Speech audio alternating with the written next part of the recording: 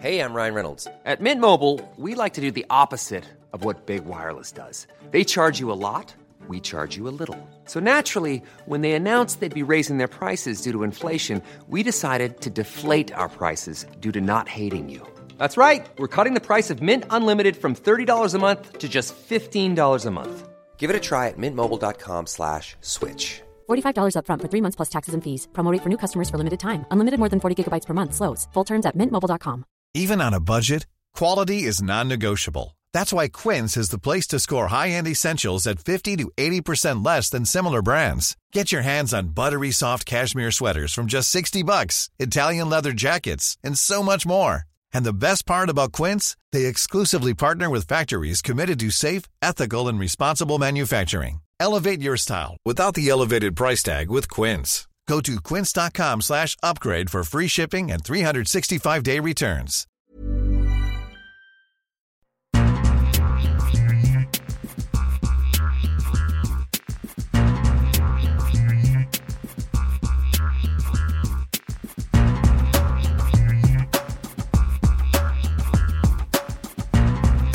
We're back with the World Soccer Talk podcast, the only podcast on the planet that focuses on watching soccer on TV, online, and apps. In episode 79, we feature our thoughts on the first 2 weeks of World Cup TV coverage, news about Serie A TV rights in the United States, which European league is getting $1.3 billion a season under a new TV rights deal, plus letters from you, the listeners. My name is Christopher Harris, aka The Gaffer, and I'm joined by my co-host Kartik Krishnaiyer. Kartik, 2 weeks into the World Cup, and we're recording this on Thursday morning, almost into the knockout stages. I know that you've been watching a lot of Telemundo, so have I. I've been jumping back and forth between Fox, Telemundo, a little bit of BBC, a little bit of ITV. But are you still on the Telemundo only, or how are things in terms of the television land? I've been watching Telemundo only, although I will give a couple caveats. One, I still do want to listen to Derek Ray and Ali Wagner, who I think are very good, and who I have not been able to listen to yet in this World Cup. Both of whom I think are very good individually. I should say I haven't listened to them as a unit. I think it's a waste to have them in Los Angeles, but I still do want to listen to them call a game. So I will be looking at our announcer listings, everything on World Soccer Talk, and listening to them at some point. Secondly, I do want to see Clarence Seedorf in studio. Every time I flipped onto Fox, I have not seen him, and therefore I flipped back. Thirdly, I think I'll give Telemundo a miss for the next Mexico game, because their inability. Now, there is obviously a natural tendency of Telemundo, like Univision in the past, to emphasize the Latin American teams, be they South American teams or Central American teams, although less so Central American teams, quite frankly. And two, an emphasis on Mexico, which Univision I always thought was a bit over the top with. Telemundo has been more measured in this World Cup until I feel yesterday when Sweden wins that match 3-0. You and I watched part of it together, Chris, actually, on right. Telemundo. And the post-match was just, it was like 4th of July fireworks, and it was just completely biased television. It was reminiscent of what probably would have happened if somehow the U.S. had gotten through the group stage in 2006 on ESPN when they were pushing that angle, or what might happen, what might have happened this time with the U.S. On Fox. So I think I'll probably watch Fox for the Mexico-Brazil game on whatever day that'll be Monday. This weekend. Right. Monday. Yeah. Yeah, that's something I've noticed. So from my perspective too, and from yours, Kartik, in many ways, is that we've been watching so much Telemundo that now we can see kind of the pros and cons of Telemundo, which says a lot. I mean, both of us are English speaking. I mean, you speak a little bit of Spanish, a lot more than I do. I know a couple of words here and there, but for me, for Telemundo, definitely Andres Cantor whenever he's commentating a game. it's like a whole different experience, and that is a must-have. So whenever he's calling games, that's fantastic. Sami Sadovnik, also too, I think a different commentating style. Alex Sami and his commentating. The others, not so much. I mean, a lot of the other ones seem to be a lot more talkative. I can tell that they're cracking jokes between the games. And also with Viviana Villa, the female commentator, the co-commentator, she talks a lot, almost sometimes in games, almost as much as the commentator. So for me, sometimes I've gone back to watch the Fox commentary. There has been this inherent conflict in the Spanish language and commentary about football in this country, going back. Univision too. Announcers like Andres Cantor, who are South American and who have very pronounced style and who, for me, are quite good, having to a largely Mexican-American audience whose desire for commentary style is quite different than what an Argentine or an Uruguayan might want. It's similar to what we have in English language with British commentators commentating to an American, largely kind of a blue-blooded American, non-anglicized audience. But it's also kind of like the difference between American commentators and British commentators. Right. So yeah. British commentators, there's a lot more space, a lot more kind of pauses. Sometimes, with John Champion, it could be 10 or 20 seconds without no talking, just letting the game speak for itself. The American commentators are very, very talkative. They'll be talking about stats. They'll be talking about backstories, all these different things that are happening as the game is happening. And then when the goal call happens, for American commentators, it's silence. They let the crowd do the talking.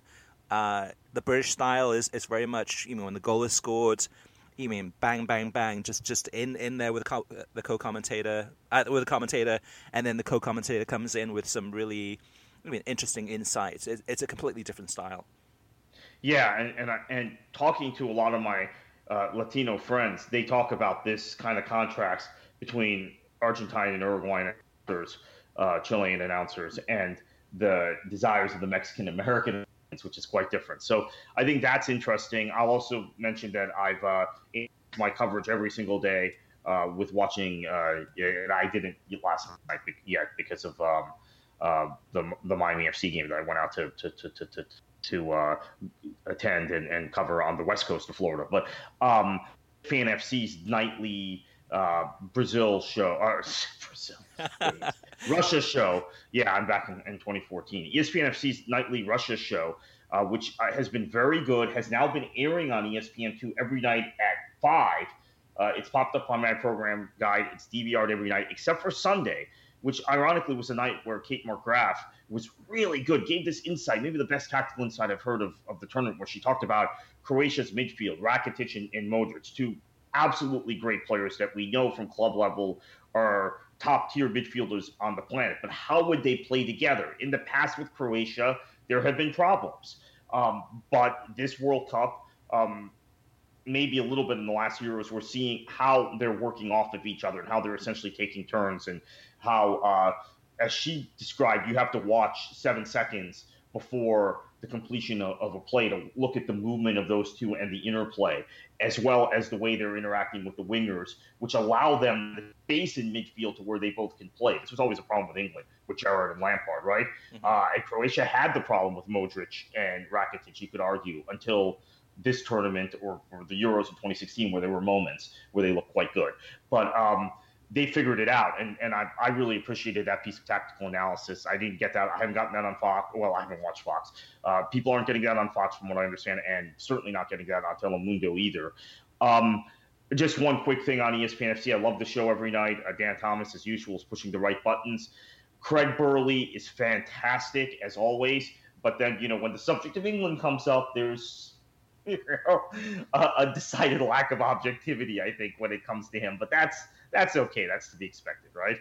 Right. From Scott. Yeah, exactly. And sometimes that's entertaining. Sometimes it's, I'm sure, Dan Thomas trying to push the buttons to get Craig Burley to react. And it'll be interesting to see as England goes into the round of 16 early next week, what happens then with Burley and Dan Thomas. I mean, I should say this, Chris. Sorry to cut you off, but for those of you who don't know, because I think there are Americans who don't understand this, the Scotsmen are anti-England. Go ahead. Right. They may have thought some people may have thought I was saying that they were pro-England. That's not the case.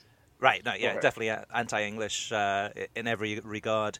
So far, Kartik, I mean, this has been a sensational World Cup. We've had some crazy endings to many games. I mean, the Korea-Germany game was out of this world. The Croatia-Argentina, wonderful game. You had the stupendous Spain-Portugal game at the same time as the Spain-Morocco. Actually, no. It was the Spain-Portugal game was just the incredible match early in the tournament. And then you had the Spain, Morocco, and Portugal, Iran endings. But overall, this tournament to me has been way better than expectations.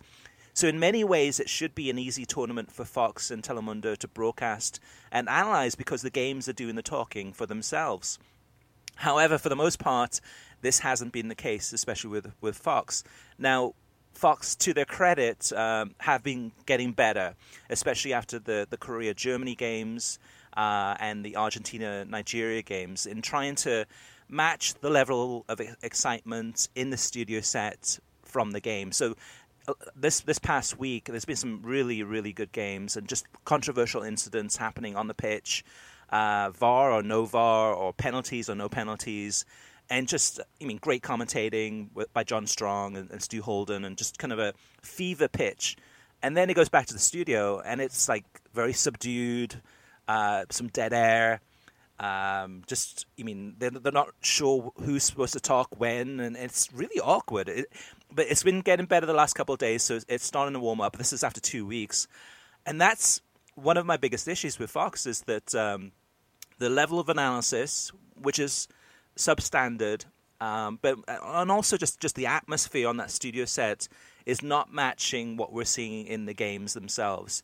So for the most part, for the games themselves, I'm sure everyone's watching them, but when it gets to the studio, what's the point of watching it other than to see the highlights? And that's the thing. Fox's coverage thus far, so much of it is focused on the highlights. So it's like very formulaic. Even the game ends, usually pretty quickly they'll go back to Rob Stone standing there by himself, or Kate Abdo, and then they'll go back then to the studio set and have them all there talking about the game. And it's a letdown. It's really substandard analysis, nothing memorable, nothing. In this 2 weeks, I can't think of one instance, one piece of insight that was really informative or insightful. And you just gave me one from Kate McGrath about watching Modric and Rakitic and looking at 7 seconds before the play starts and looking at the positioning on the pitch. That's one piece of information that one example that we have not gotten with Fox.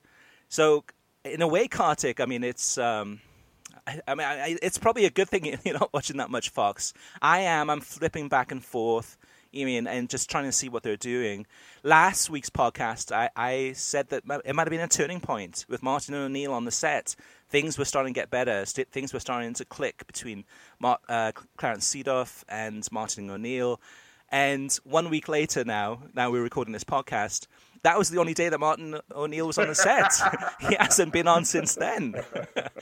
So my hopes came crashing down pretty quickly. And I don't know. To me, at the end of the day, Fox is probably looking at the TV numbers, and from my observations, just listening to average Americans who some of them are into soccer, and they're just talking about watching the games, and they're very focused on just listening to the English broadcast. They don't speak Spanish, so to them, they would never think about listening to like a Spanish commentary.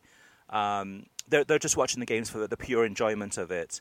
And for the average American sports fan, Fox is probably filling a need. It's English broadcast, it's English commentators, English language commentators, and the analysis they probably don't care that much about.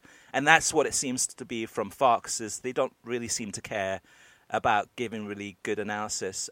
So much of their the actual studio sets is focused on highlights.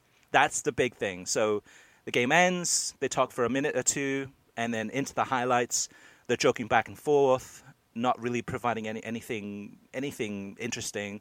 It's just entertainment. That's all it is, entertainment. Yeah, and this is interesting because ESPN has had their highlights, as a source told me last week, their highlight a lot been cut from Fox. They're only showing it on certain programs. But ESPN FC is able to go through a full half hour every day and on Sunday an hour without highlights, and they're forced to talk tactics. I mean, Kate McGrath's discussion of Croatia that I just talked about, they're forced to think like that and give that kind of analysis because they're not showing highlights. It makes me think, and I know for casual fans that this is going on during the day, you want to see highlights. It makes me think that almost in football broadcasting, football analysis, seeing highlights is unnecessary. Right. Especially if you watch the game. Coverage, but right. If you watch the game, right. If you catch it late. Right. Right. And with the accessibility to highlights from FIFA TV, I can click on right now and get the same highlights they showed on Fox with oftentimes with Peter Drury or John Champion calling the action, which for me is better than the Fox announcers. That's a personal preference. But I don't need all the highlights. And that's the thing, though. It is so easy. I mean, any of us, the listeners, you, Kartik, we could all do highlights. I mean, because essentially you press play and just talk the viewer through it. I mean, there's no... I mean, nothing rocket science about that. Anyone can do that. So they're not providing any benefit other than if you join the game late or missed parts of the game or want to see some of the incidents. I'm more interested in the highlights that they're not showing. And that's been happening a lot in this past week, is that with VAR especially. So with VAR, with those highlights at the end of the game, we're seeing kind of those clear-cut instances where VAR is being used, and whether it goes, the referee says yes, it's a penalty, or no, it's not a penalty, or if it's a yellow card or a red card with elbows, and so we're seeing those. What we're not seeing is highlights of incidents where VAR should have been used, where there's very and this has happened a lot, Kartik. I mean, whether it's the Iran game, or there's so many games that there's incidents that happen. It's like, okay, why wasn't VAR used in that instance? Iran, Portugal. So we know, Kartik, that VAR can only be used in 4 instances, which are offside, mistaken identity, a situation with a red card or leading up to a red card, and a goal. So those are the only times that the VAR can be used. And there have been instances where there's been fouls in the box, whether it was in the Sweden game or in the Iran game, where you had fouls happening in the box that were not called. And that's my biggest criticism of not just Fox, but in general, is that there are a lot of things happening, and there's very little analysis of that situation. Yeah, and I think I assume this is Fox, but I also think there is, and just FYI, Telemundo has shown some of those incidents, and then scrutinized them in their analysis. That some of the incidents where VAR wasn't used, and should VAR have been used, type of thing. But I wonder if there is a desire by Fox, because they don't want to tackle the big issues, right? Even like the big political issues surrounding Russia. If there is a desire by Fox executives, having been given this rollover to 2026, which, by the way, Telemundo has gotten as well, but this very controversial situation where because of 2022, we've discussed it on this podcast before. I don't want to get too deep into it, but they are anxious to not offend FIFA. And not offending FIFA would mean everything about VAR is great. Any error we're having, it's correcting, and it's correcting in a timely fashion, and isn't this lovely type of thing. Mm-hmm. So in the case of the Iran-Portugal game, I counted when I was talking to someone last night out in Naples, the Miami FC game, 3 incidents which VAR was not used where it could have been used. Oh, actually, sorry, 2 incidents where it was not used where it could have been used to help Iran, and the remedy would have been helpful to Iran. And the 3rd incident was a Cristiano Ronaldo potential red card for an elbow that was reviewed and was deemed what many of us thought was appropriate punishment for the crime, given the rules of the game and given application of those rules recently. So right. That sort of stuff I haven't been watching Fox, but my understanding from talking to people, because people are talking to me every day who watch Fox, is that those sorts of things are not being discussed. Yeah, for the most part. I mean, the elbow, I think I was, but for the most part, the VAR incidents that are not shown on highlights are not being focused on. It's as if they didn't even happen. And that's my question, though. My question is, who's supplying the highlight reel? Is it Fox that's editing the highlights and then writes post-match, getting ready to show those? Or is that highlight reel coming from HBS, which is the host broadcasting service, which is the company that is actually worldwide is responsible for all of the TV coverage of the games. So no matter where you live in the world, we're all getting the same TV footage. Fox has no control over that. But is Fox editing the highlight reel, or is that coming from HBS? Because HBS doesn't want to show anything too controversial, and then Fox, whether they're trying to protect their relationship with FIFA or even with Russia. I mean, they've been really soft on Russia. It's been extremely positive about Russia. I mean, there's been a doping scandal that was revealed last weekend. Right. Grant Wall did a piece on Russia this week, and it was all very positive, very kind of rosy. There's been no anything hard-hitting. Yeah. It's all been, okay, Russia's great, fantastic, let's move on type of thing.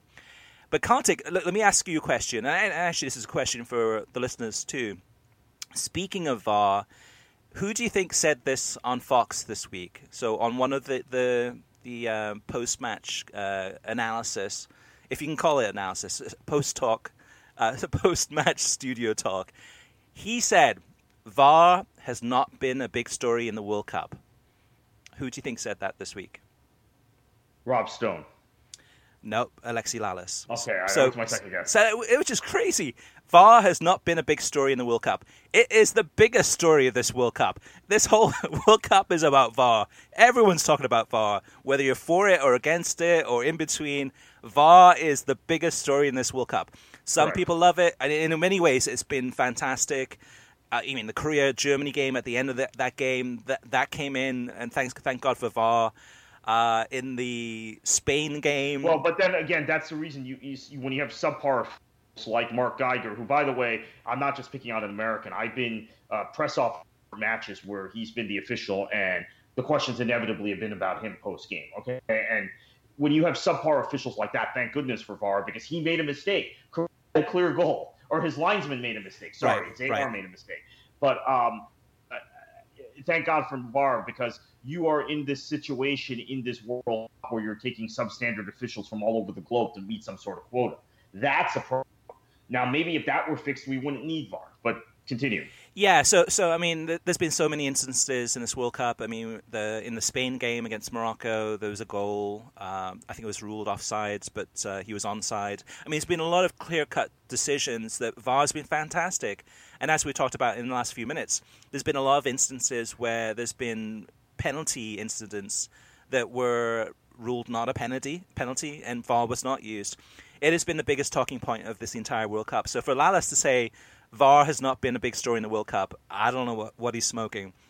He did go on to say, he said that's a good thing because for the most part it's worked right.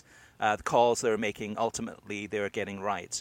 And that's the biggest issue I have, is the calls that they're making, ultimately they're getting right. Ultimately, yes, that's true. But there's a lot of instances, again, too, when VAR should be used and it's not being used. And those are the ones that are not they're getting wrong. I mean, because they're not using it at all when it's there for them to use. That's my biggest issue.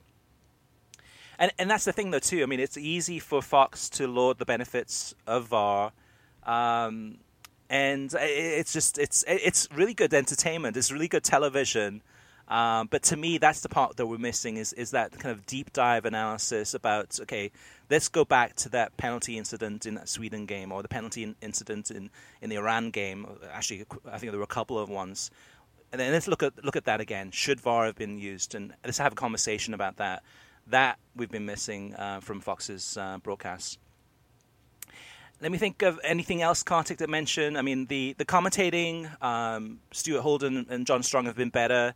Other than that Argentina-Iceland remark he made, I think since then they've been fine. JP and Tony Mueller have been okay. Nothing special. I mean, I think that's the point that we're at right now. Is 2 weeks into this broadcast of the World Cup, is a lot of us, myself included, have gotten used to listening to these guys. And yes, I'm missing the John Champions of the world and some of the other commentators from around the world. But we're so used to it now that I think a lot of us have accepted it. For those who haven't, I think a lot of us have moved on to Telemundo or are switching back and forth. Ali Wagner, I know you've heard a lot of good things about her. She is a smart person, but I guess the biggest issue is that she doesn't speak in the vernacular of a co-commentator, which is okay. I mean, it's a different style. It's a completely different style than a normal co-commentator, and that's fine. But it's just some of the things she says, like, for example, in the Iran game, she was talking about Iran are not going down lightly, instead of saying that Iran's not going down easily. I mean, it's picky stuff. So it's just a different style. I think she's gotten better as the tournament's gone along. But in some ways, I think Derek Ray is carrying her. And maybe this is the experience that she needs, and maybe she'll get better and better. Kelly Smith on Fox's broadcast has been, in the very, very beginning, she was a breath of fresh air, coming onto the set to replace Hernan Crespo. But since then, I mean, she's really worn on me. A lot of it is just pronunciations. A lot of it is just basic stuff. I mean, she mispronounced Gonzalo Higuain's name. She mispronounced Samuel Umtiti. I mean, these are just kind of, well-known, world-class players. No offense, but that happens with British commentators a lot, where they mispronounce Latin names. Yeah, but to me, it tells me, now this may not be true, but it tells me that she's not watching other leagues from around the world. That she's just watching the Premier League and maybe some women's league, and that's about it. So she's not watching La Liga, she's not watching Serie A, she's not watching the Bundesliga.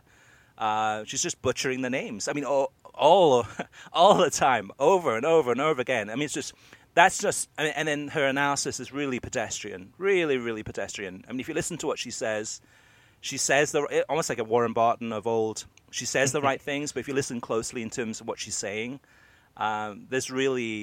she's just saying words, just saying things just to fill the broadcast. I mean, it's really, really weak. Not just to pick on Kelly and Ali, but I mean, Gus Hiddink is poor. I mean, he's really again. I don't know.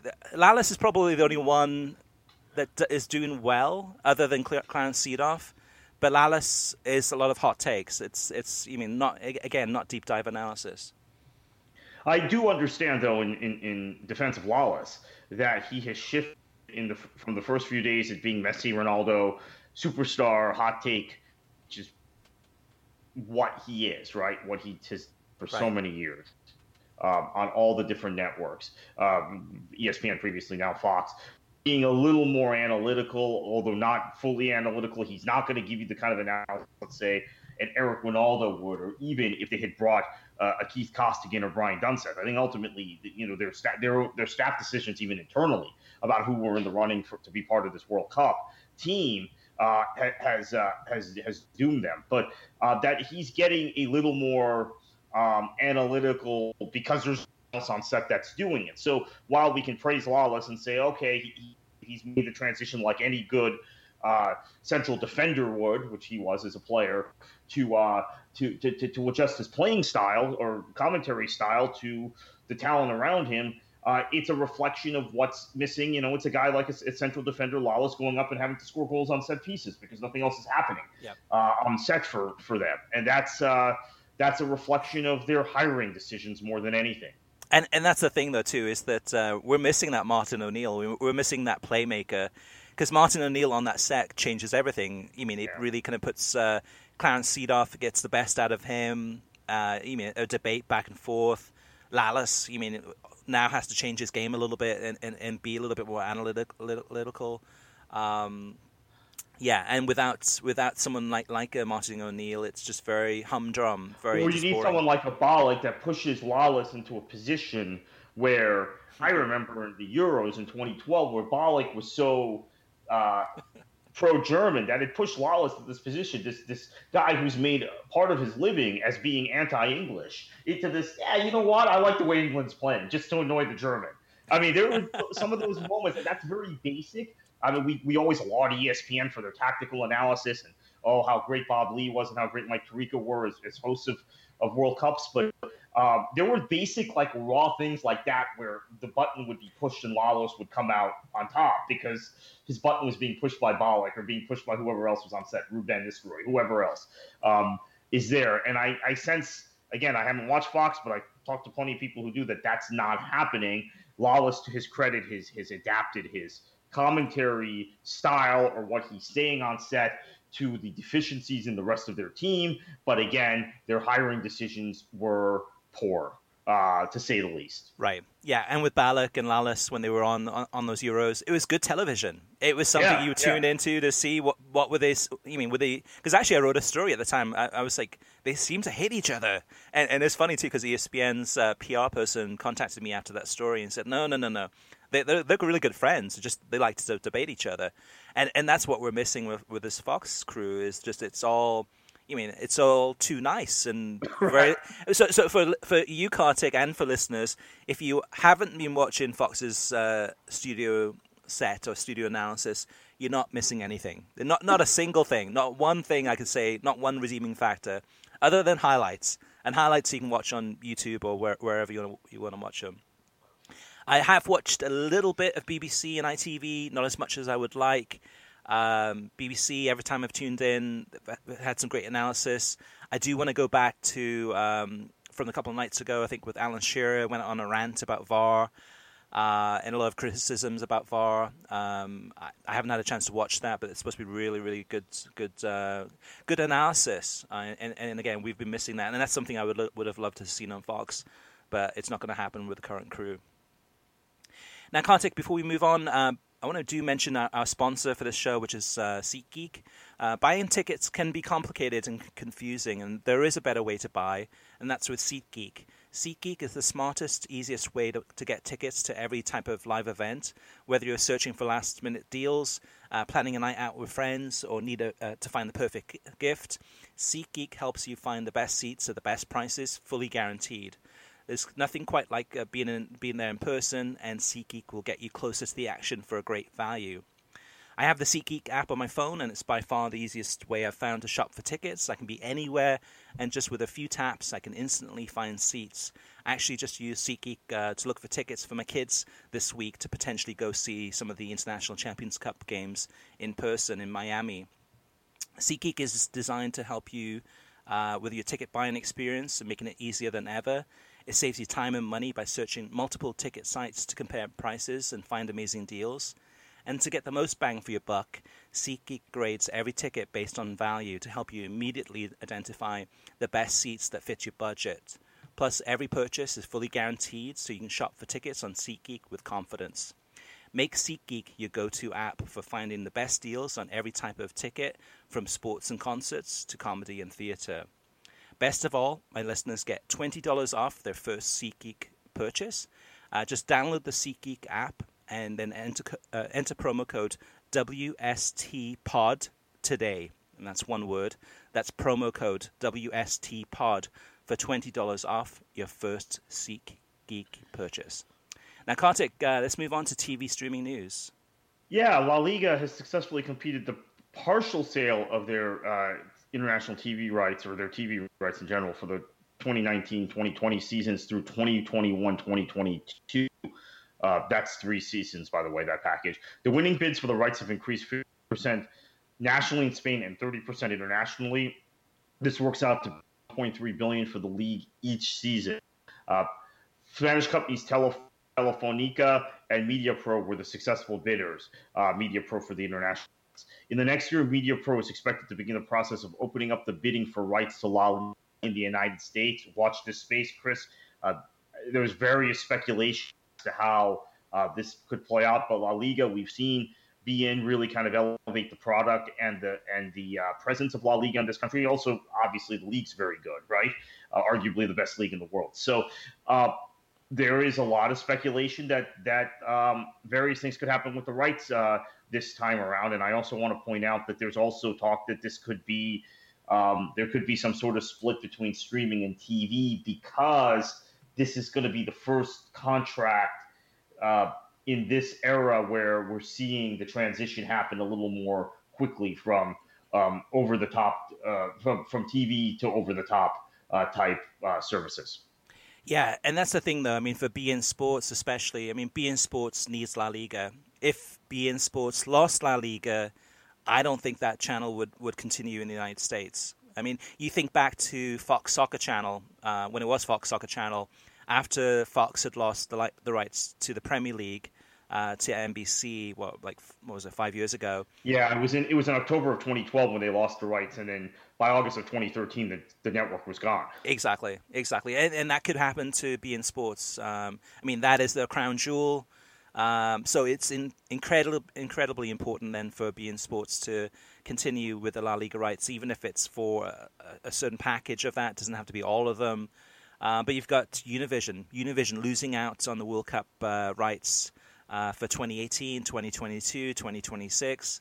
Univision, of course, has the Champions League in Spanish as well as the Europa League. But for them, La Liga would be it. La Liga would be a great way to make up for lost advertising dollars and lost viewers, subscribers. So La Liga is something that they would love to have. Maybe it becomes, I mean, the Spanish rights go to Univision and the English rights go to beIN Sports. So then again, I mean, there's other English language networks that would love to have La Liga too. So this is going to be a big one, and we'll have to wait and see in the next year. Univision, very quietly, I think some people may have taken their eyes off the ball, Chris, because they lost the FIFA rights and World Cup rights, and the view of some might be that they're just going the way that ESPN is with club rights. They're very slowly building up a portfolio of rights, Copa America is included, right? That potentially that I think are going to make them incredibly formidable. The Champions League being the big one, but I could see them grabbing a piece of La Liga. I could see them grabbing a piece of. They've obviously grabbed a piece of Bundesliga now. They could continue to do this, and very quietly also bleed the ratings for English language. For the English language side, because Univision is incredibly accessible compared to most of the English language networks that cover soccer. And that's the thing about Telemundo and this World Cup, is that for those of us, you and myself included, and a lot of the listeners who have gotten used to watching the World Cup or watching soccer in Spanish, to me, it's no big deal. It's in some ways more entertaining. It's a better atmosphere. The sound is better. All these things. Now, next season, are we more likely to start watching the Champions League on Univision? Probably, yeah. So with, even though Univision, I'm sure, is incredibly upset that they've lost the World Cup rights, having Telemundo doing such a great job with it, actually, I think will help out Univision in the long run. Yeah, it'll be interesting to watch. Now, moving on, the US rights to Serie A still haven't been sold, even though the season is scheduled to kick off on August 18th. According to my sources, Turner Sports and ESPN are in the hunt to try to win the rights. If they win, Turner Sports would put the Serie A on Bleacher Report Live, their streaming product. Likewise, if ESPN wins the rights, the games would be added to ESPN+. So we're now, we've had TV wars in the past before, kind of for TV rights. Now we're in the stage of having streaming wars, whether it's ESPN, Turner Sports. There's other companies out there too. I mean, Verizon has Go90. Perform has DAZN. I mean, there's a lot of streaming. At DAZN, we talked about this potentially when John Skipper joined DAZN a month ago, right? It's only been a month, or 6 weeks ago. They are beginning to collect rights in other sports suddenly since Skipper got there. Not surprisingly, Bellator, MMA being the most recent one this past week. I think they're making a play in soccer soon. They haven't launched fully in the U.S. They will by the end of the year. Look out. Maybe La Liga. That's throw Perform and DAZN in that conversation as well. Absolutely. Moving on, Fox Sports has moved Monday's round of 16 game between Brazil and Mexico from FS1 to the over-the-air Fox network. This is a very, very good move. I think this should get pretty good ratings. And one thing we have not credited Fox with enough, maybe, Chris, is the number of games they've shown over the air in this World Cup, which has been an enormous number. Yeah, definitely. It's been really easy to watch for sure. So moving on to TV ratings, and speaking of Fox, through match day 13, so up until now, the World Cup is averaging 2.0 million, 2 million viewers across Fox and FS1, which is, and this comes from Fox directly, which is an increase of 1% from the complete group stage average of the last 4 World Cups, including US matches. So last 4 World Cups is like what? That includes 2002. That's why they did that. 2002. With odd timing. Yeah, so that would have been South Korea and Japan, which was, I mean, those games were on the East Coast were like what? I think 3 o'clock in the morning, 5 o'clock in the morning, yeah, 7 o'clock. Portugal, I remember sending the alarm, getting up at 2:30 in the morning. That I remember distinctly. Although I think the Germany-Ireland game was like at 7 or 8 in the morning. Yeah. There were some games that were, but the late games that we're getting at 2 now and got at 4 in Brazil Eastern time were at like 7 a.m. Yeah. So from the TV ratings from World Cups that are in pretty friendly time zones, you would look at 2006 in Germany, 2010 in South Africa, 2014 in Brazil. I mean, those were more kind of user-friendly time zones. So based on that, we know that Fox's average thus far for the group stage is down. No surprise there with the US not in it. But overall, the numbers have been good. I mean, we're averaging, I believe it's over 4 million viewers between Fox and Telemundo combined for the World Cup, which is decent. Yeah, which is definitely decent. And the way that these games are heating up, I mean, the Brazil game, I mean, all these games. I mean, there have been so many fantastic games, and the TV numbers are pointing into the right direction. Mexico having a way, by a miracle, to actually proceed to the round of 16. Fox and Telemundo must have been sweating on that one, because in that second half, I'm sure they wanted Germany to lose that game, because if Mexico had been knocked out of that tournament, there goes Telemundo's and Fox's the one team that will generate the most amount of viewers. So, which is strange for Fox though too, because they have the Bundesliga rights, and they were probably saying like, hey, "Come on, Germany, lose this game because we want Mexico to proceed," and that's exactly what happened. Yeah, I mean, I think.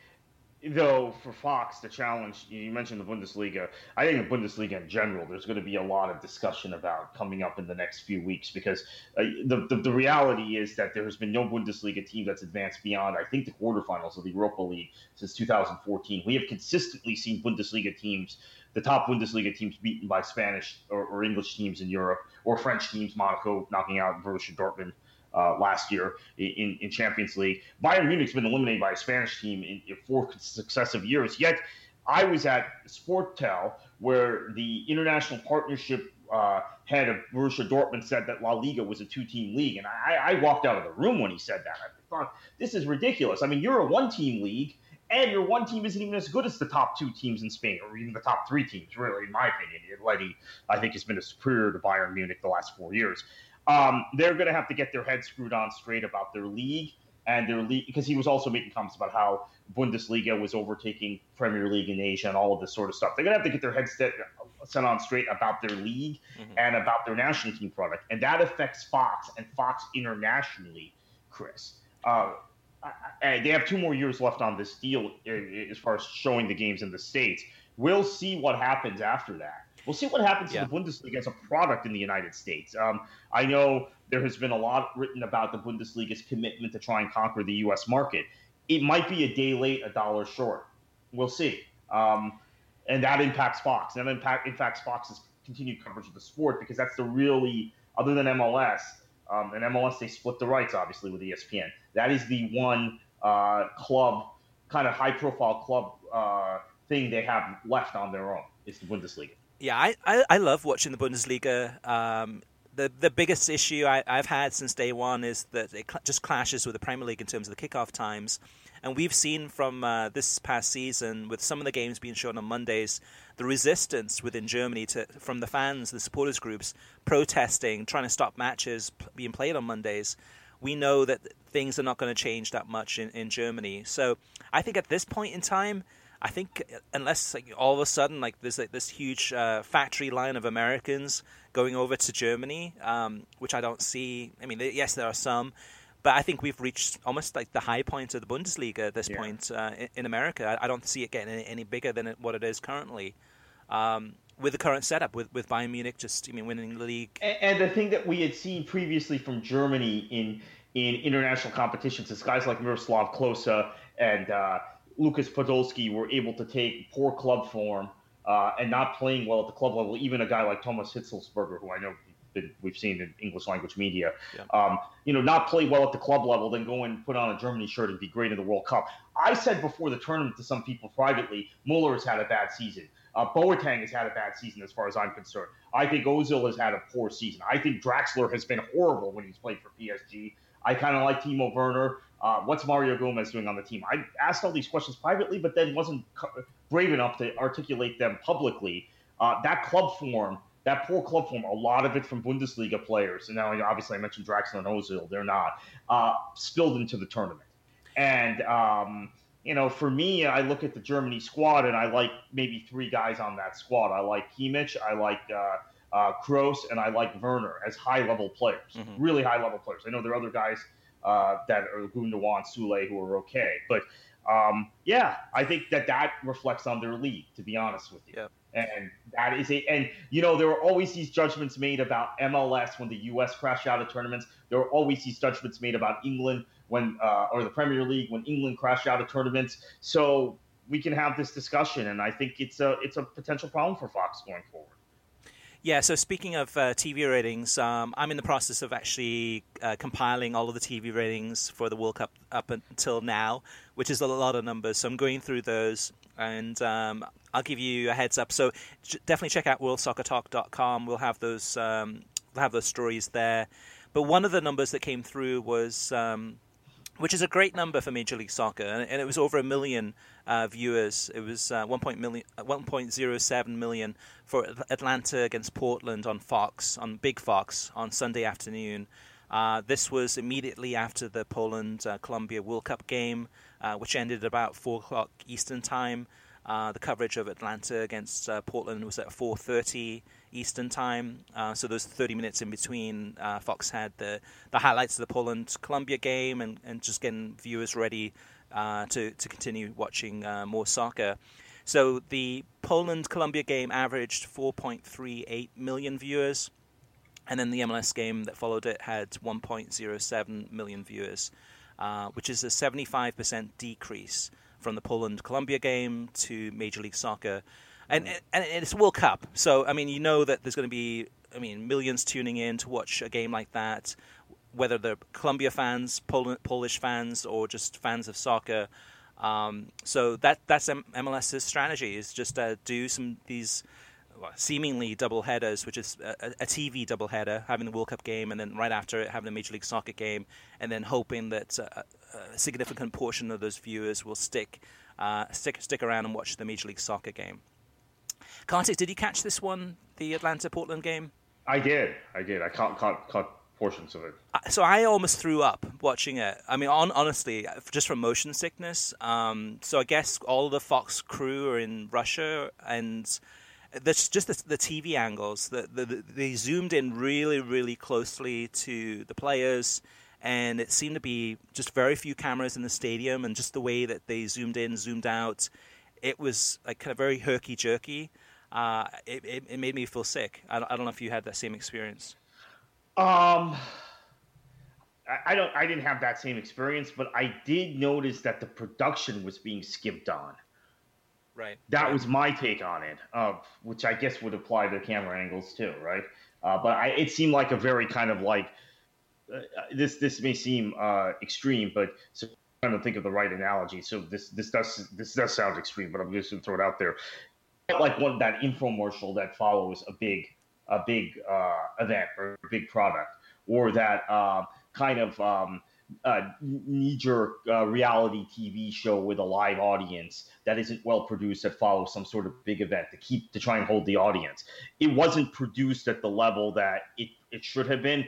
I get that Fox has got probably their top people production-wise in Russia, but that was the feel I got. And now that you mentioned the camera angles, yeah, that was part of that production. My observation was that the production was just very low level. It was like 10 years ago, Fox. Yeah, and it could have been like a whole bunch of American football TV camera crew operators that are not used to... Who don't know how to shoot soccer. Yeah. Exactly, which is completely different.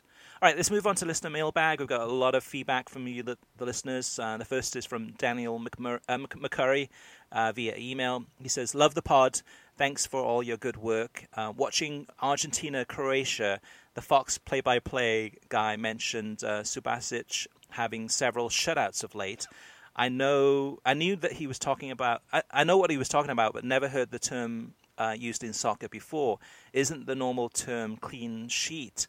During a VAR review, also, they brought in Joe Machnik to give his opinion. He basically said it's a tough game and the ref is trying his hardest to contain it. Why waste our time with analysis like that? I understand the theory of having a guy like him available, but his commentary is useless. Thanks for letting me vent about Fox. Yeah, the Joe Machnik, it's very inconsistent. At times, actually, he gives some good analysis.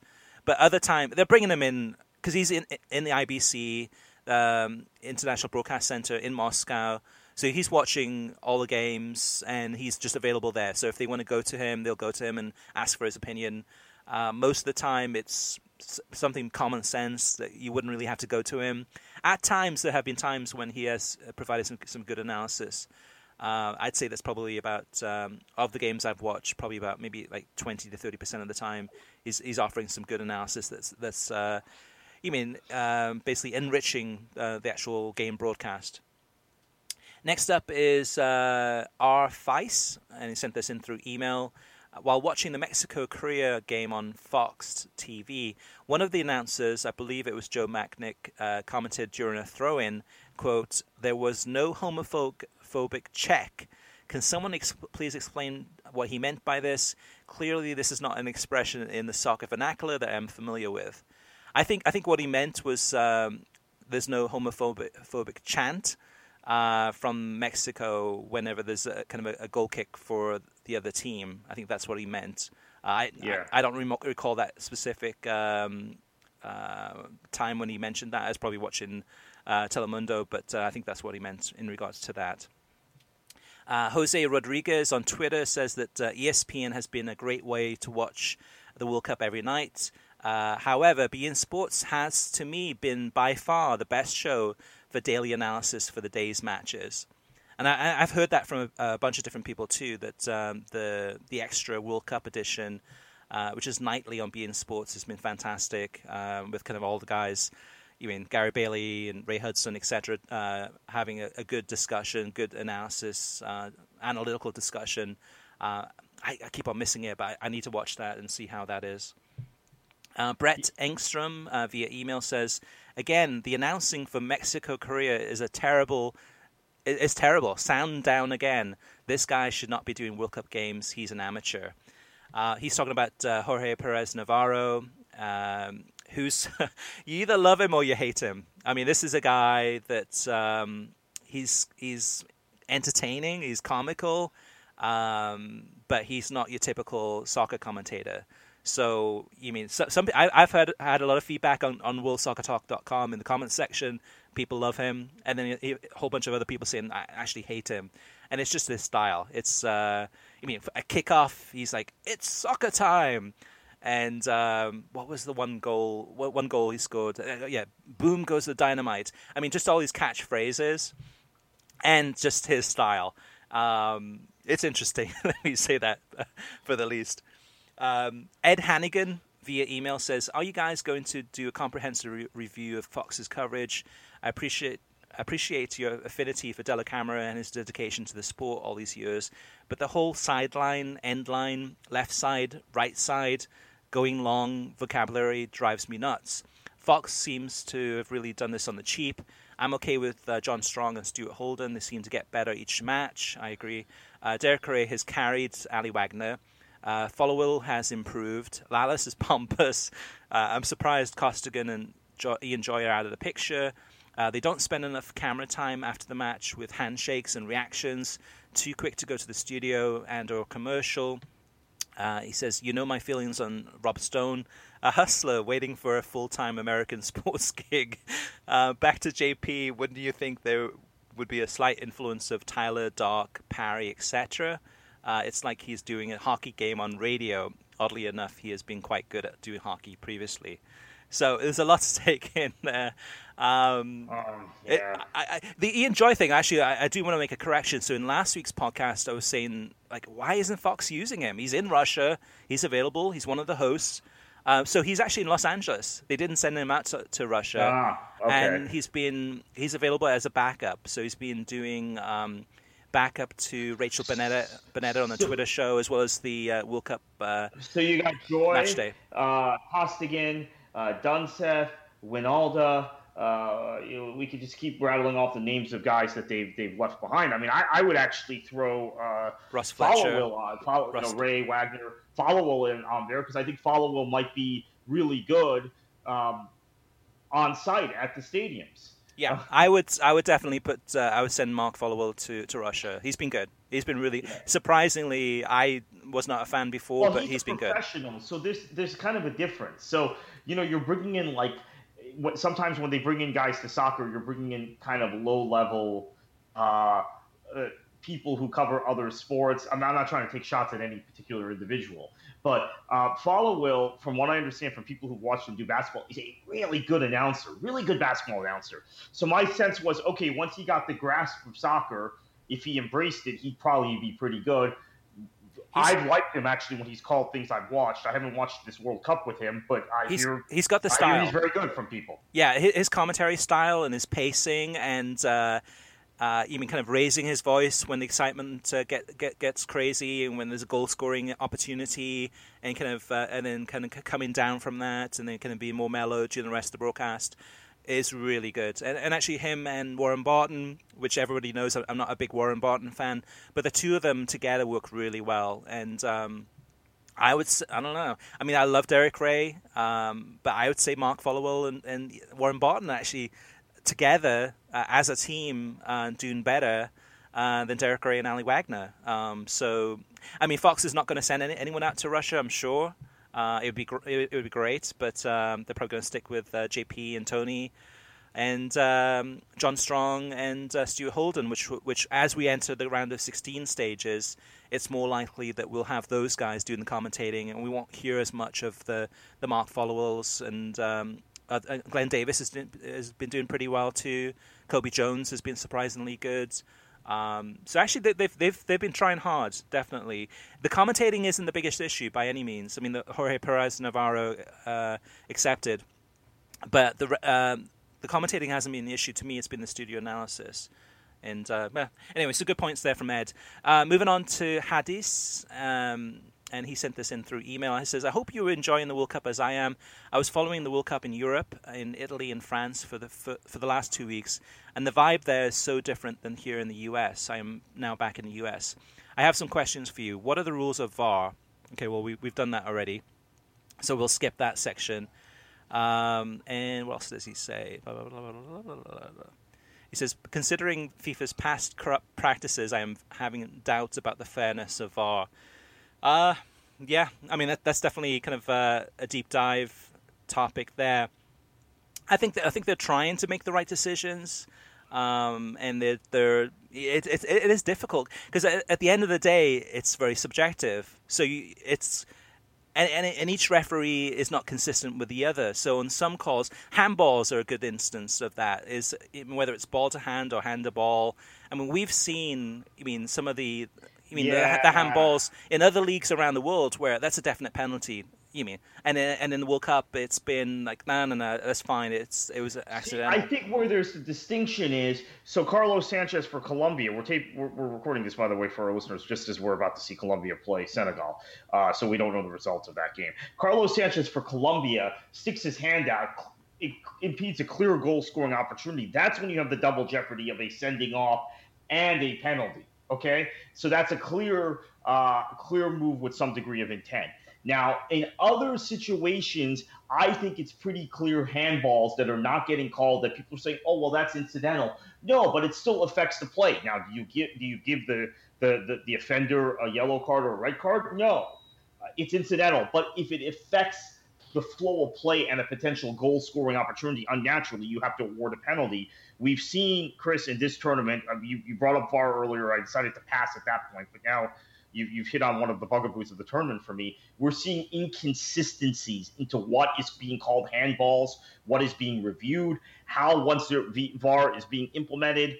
Like, for example, the Mexican Chicharito, I thought by the rule of the law, you don't give him a yellow card, you don't send him off. That's a clear handball. Sweden should have had a penalty. Doesn't matter. They end up winning 3-0 anyway. But I think there's just been selective interpretations of that handball rule in particular, and it depends on the specific official, that specific day, and probably what league that official officiates in on a weekly basis outside of these international tournaments. Yeah.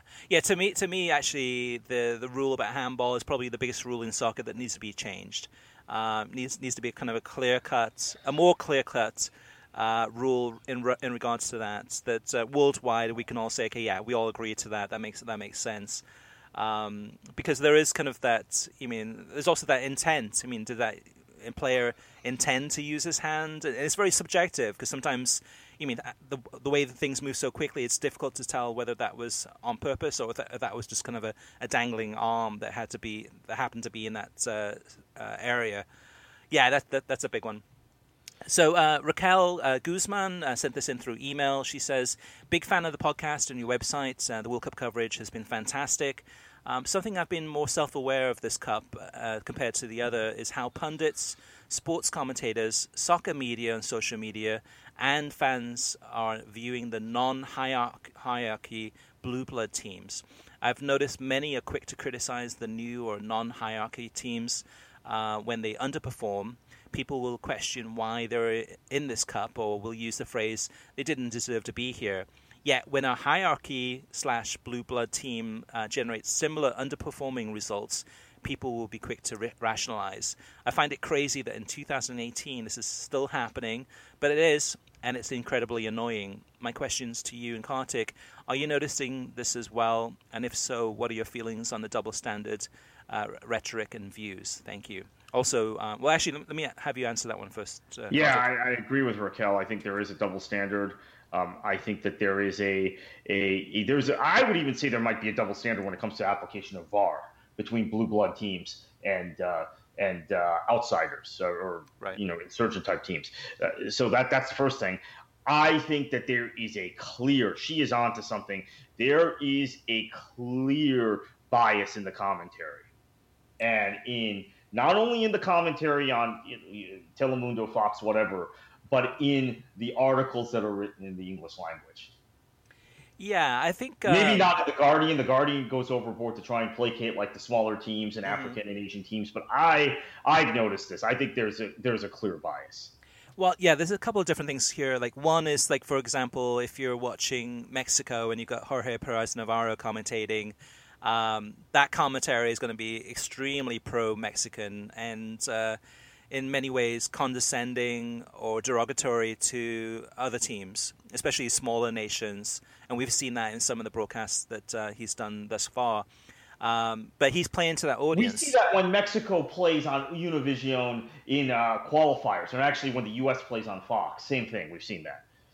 Right. And we've seen that too, I think, even in in the Colombia game against Japan, I think was one of the instances too where Jorge Perez Navarro. Oh, but I mean the handling of Asian teams, particularly from people who want to bolster CONCACAF, even on Twitter, has been unbelievable during this World Cup. Just probably the biggest bugaboo of the World Cup for me. I know it's set our former colleague Nipun Chopra really off, beginning with the first day of the tournament with Saudi Arabia, but the attitudes and views towards teams qualifying from Asia, which, by the way, have averaged 3 points if you cumulatively, and that's including Australia's really poor performance in this tournament. Saudi Arabia got 3 points. South Korea beat the defending world champions. Japan has had a good World Cup. relatively speaking. Iran is very unlucky that they're not in the next stage, or very unlucky they didn't win their group. I think those nations. Korea, yeah. I think those nations have acquitted themselves pretty well, but there's been this built-in bias in any kind of analysis of them. And I've seen it very clearly. Yeah, I think, and going back to Raquel's question, I mean, to me, the commentary, which is really more, the analysis. So whether it's written analysis or spoken analysis, to me, it's all about just kind of comfort levels, is very lazy analysis. So if Germany has a bad World Cup, I think it's easier for the analyst, writer or a studio analyst to really kind of, to downplay it, to rationalize it. Maybe it was they had a bad day or whatever it was, versus, if it's Australia crashing out or if it's, Japan doing well, etc. It's easy. They don't have the knowledge base to actually really talk about it intelligently. So I think in many ways then too that that's part of it, where they'll just downplay the smaller nations or the smaller teams, and just because that's something they don't really know much about. So for them to downplay it is easier for them. I think that's my personal opinion in regards to Raquel's question. But yeah, I have noticed it. She says, she goes on to say, P.S. This came about for me as I see so many U.S. fans complaining how the U.S. deserves a spot more than Panama or Costa Rica, given how they played. This is frustrating as both teams deserved and earned the right to be here. Also, it seems FIFA and the soccer world encourage up-and-coming countries to get into this tournament, yet when they come in and don't perform well, many in those circles will say they should not be here or don't deserve to be here. It's such a can't-win situation. Yeah, and I think there's a valid points from Raquel. Yeah, I think she's spot on.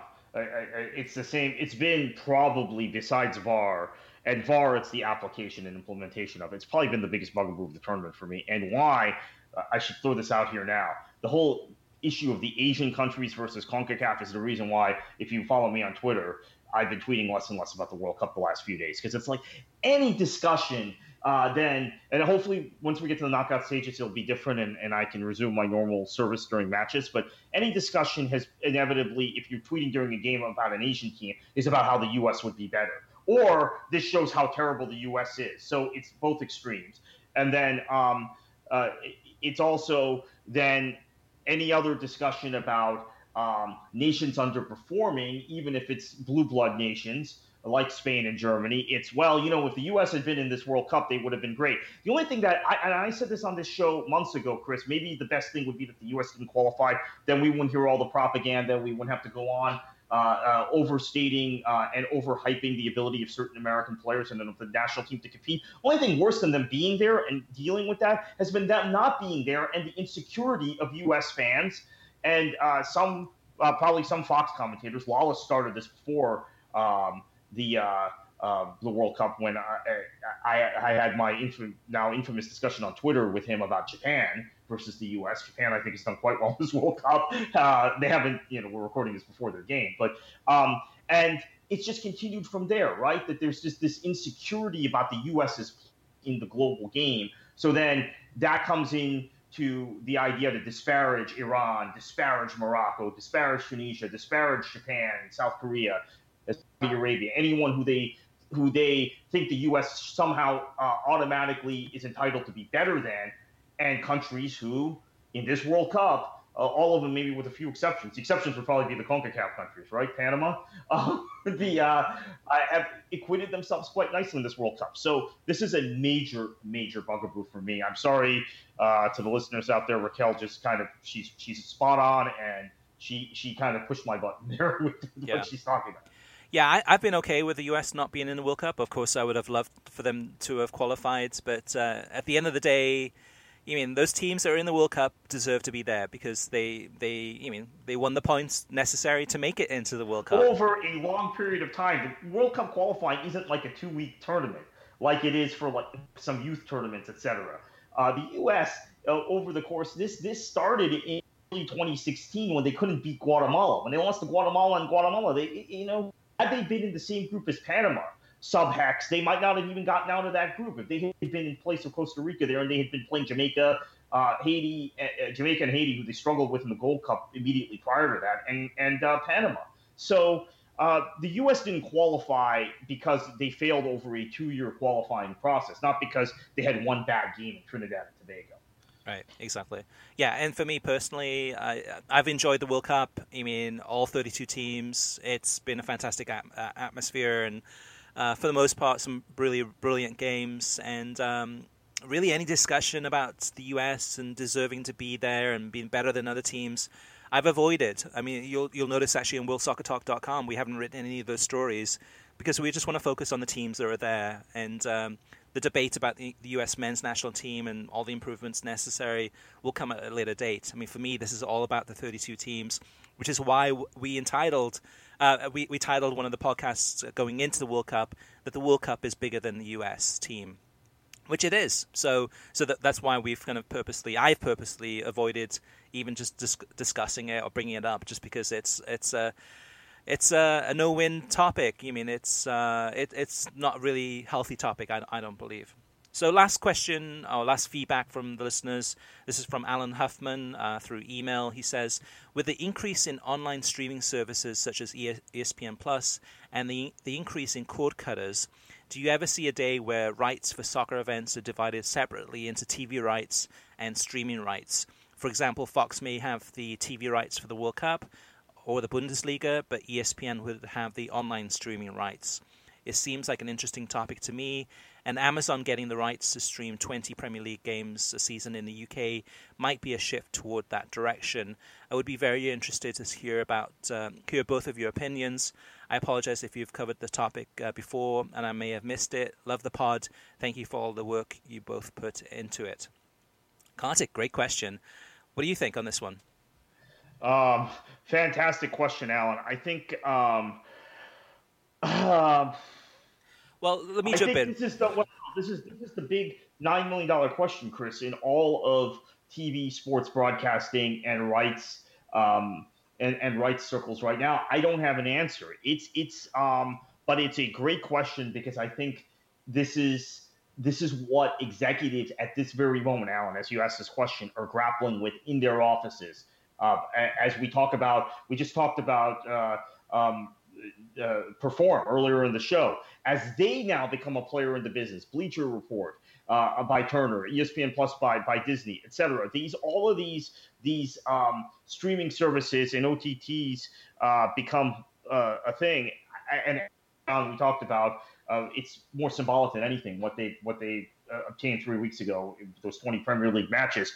The model is evolving, it's changing, but it might also be one of these things where this boomerangs if it doesn't work out in this rights cycle. So it's really tough to answer, but great question. Yeah, I think this Premier League deal with Amazon in the UK, where Amazon gets 20 of the games, mostly over, I think, the holiday period and bank holidays, I think it is.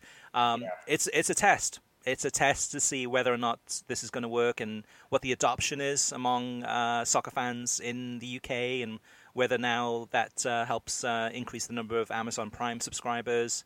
And I think the Premier League will learn a lot from this in terms of whether this model could work. Because if it works with the Premier League, I can see this definitely applying overseas, worldwide. And again, it depends on which league. So I can see, say, Serie A doing a deal, maybe not this round, but in a future round, in a few years from now, where they say, okay, well, actually, having the games streaming only on ESPN Plus is great, but we're missing those kind of that big distributor. We were missing that big kind of TV broadcast. We've got a lot of complaints from Italian soccer fans that they can't see Serie A any longer on television. So I can see a deal happening where television, like beIN Sports, if they're around in a few years from now, would say, yeah, we'll show Serie A on television and we'll have some of the streaming on ESPN Plus. Again, with NBC wants to, for the Premier League as an example right now, they want the whole package. They want to own the Premier League in the United States. So they have the cable packages, they have the streaming services available, and kind of everything that's involved in being able to kind of deliver that to the consumers. So yeah, no, it's a great question. For me, it's it's a wait and see. I can see it happening, but a lot of it depends on this Premier League trial that they're doing in the UK that we'll find out about in a few years from now.